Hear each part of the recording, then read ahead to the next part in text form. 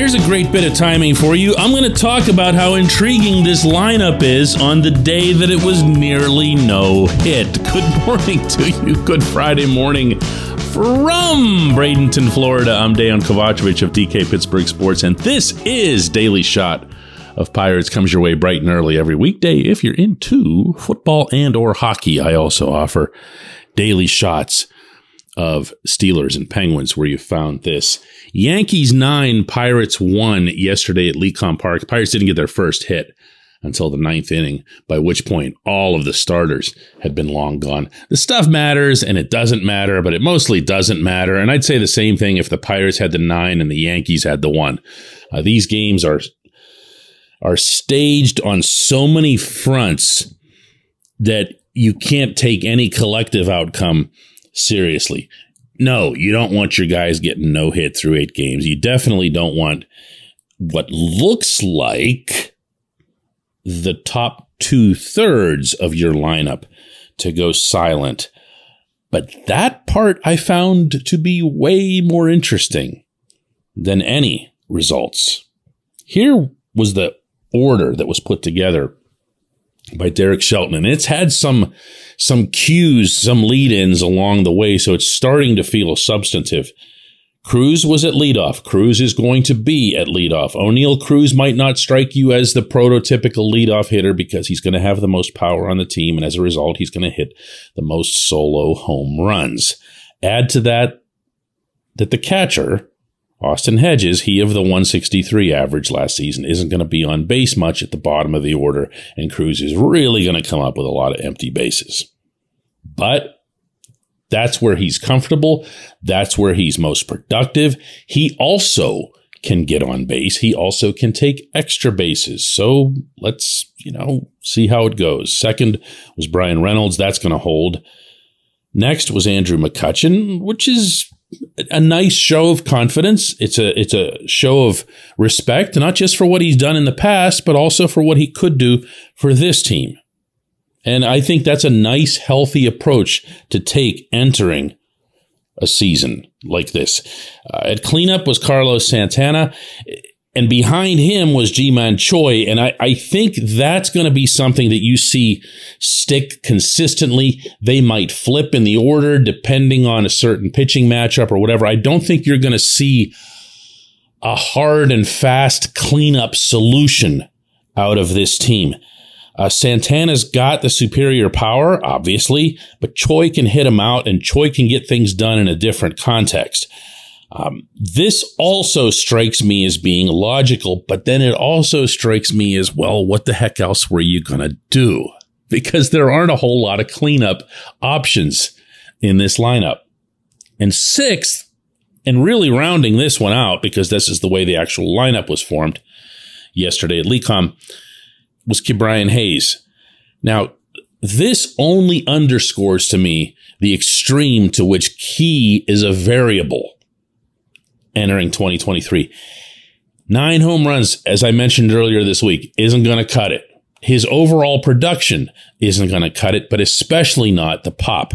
He has to start producing a whole lot more for what the reasonable and fair expectations are of him. Not because he signed a contract, but just because this is what he's always done. He's been able to hit.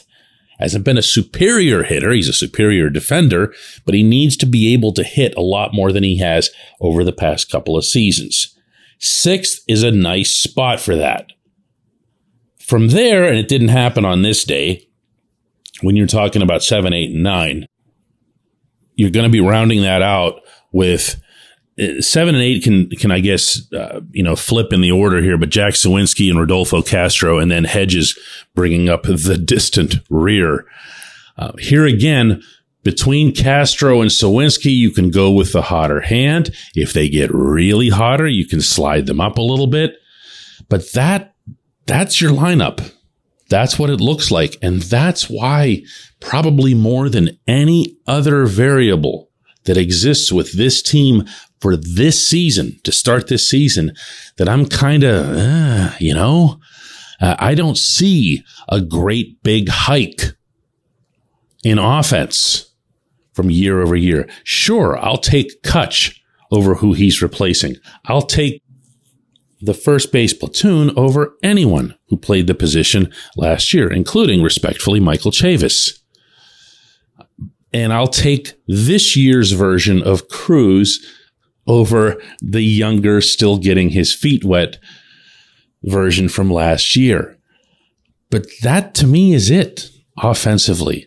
And I'm a little bit concerned about that. I wanted to see more of a dynamism to this offense. I wanted to see more of a capitalizing on the banning of the shift.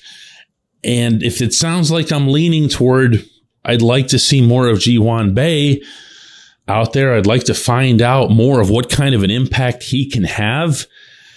It doesn't sound like that's going to happen. It sounds like they're going to first wait to see what plays out with Castro at second base or Suwinski in the outfield. And that's fair. That's fair. Both are worth a shot, especially Suwinski. I'm not sold on Castro, and I'm not sold on this lineup. But hey, wouldn't be the first time I've been wrong, and everybody would have been happy about it. When we come back, J1Q. This portion of Daily Shot of Pirates is brought to you by our friends at North Shore Tavern. That's directly across Federal Street from PNC Park. It's home of Steak on a Stone, an eating experience, underscoring the word experience. The steak is brought to you partially cooked on an 800-degree stone, and you do the rest. It's a ton of fun, it's a great meal, and it's a baseball atmosphere like no other in Pittsburgh. North Shore Tavern, right across Federal Street from PNC Park.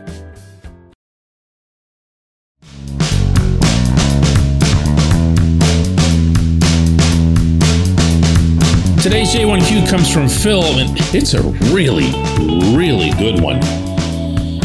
Phil says teams are putting in entertainment districts attached to the ballparks to help their businesses. Atlanta's public disclosure showed $53 million in revenue last year from their Battery Atlanta complex. St. Louis has apartments. San Diego is supposed to be building apartments, essentially owned by the same owners right next to the stadium. The Pirates are operating with a huge disadvantage in revenue, but if they aren't working to do easy things like this, then I don't feel bad for them either.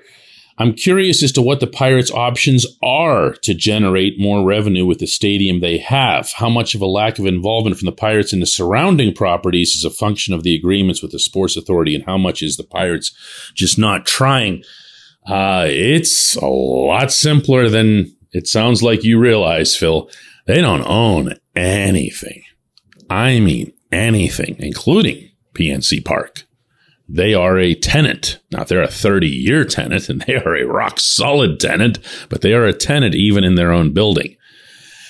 When you look at the actual footprint on the North Shore, PNC Park, from the Roberto Clemente statue to the Honus Wagner statue to the Bill Mazeroski statue, forming a diamond there, that's it. 100% of the property across from Mazeroski Way, General Robinson Street, Federal Street belongs to other entities. Not public, but private.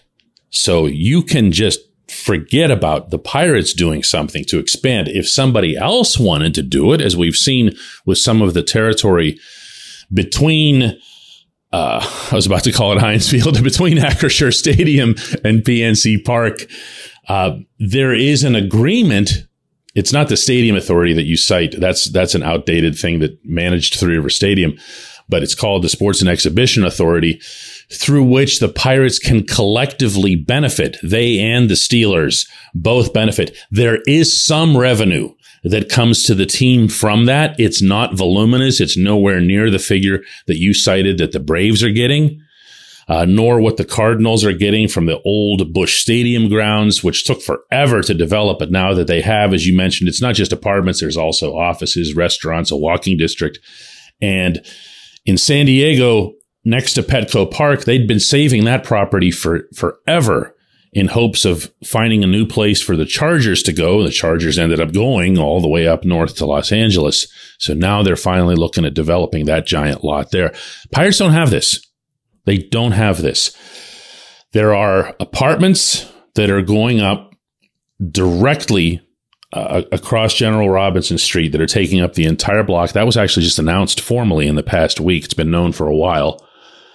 And there's another side, meaning the side that faces the football stadium, where there are smaller, more awkward parcels of land, some parking garages and stuff like that went up. But, and this is the real thing I wanted to share out of all this, there's one little square that's going to be opposite the Wagner statue.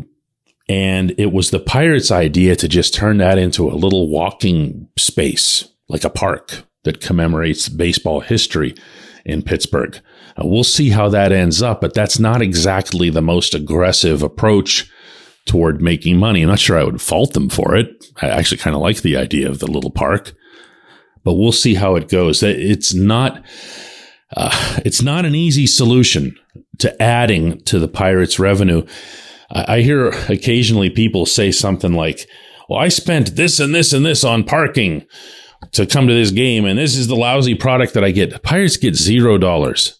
Hold up your thumb and your forefinger and connect them. That's the amount of money that the Pirates get in parking revenue every year. They own no parking spaces on the North Shore, none whatsoever. The Milwaukee Brewers own a sea of asphalt around their stadium and bring in roughly 15 to 20 million a year just in parking. The Pirates have zero. So yeah, it's actually a little bit refreshing, to be honest with you, Phil, to hear someone talking real about the Pirates' issues. No, they have not spent all that they could. I've been clear on that. I've felt for a long time now that they've been 10, 15, even 20 million below where they could be spending. But that doesn't mean that they're swimming in great gobs of cash or revenue. Their books have been opened at different points in recent history, including 3 times under Nutting's tenure. And not once did anyone see anything that went, whoa, what is this? And it's not going to be the case now either, certainly not coming out of the pandemic. I appreciate the question. I appreciate everyone listening to Daily Shot of Pirates. I'm happy to be here in Bradenton, happy to be covering the team for the next few days. We will get together again on Monday.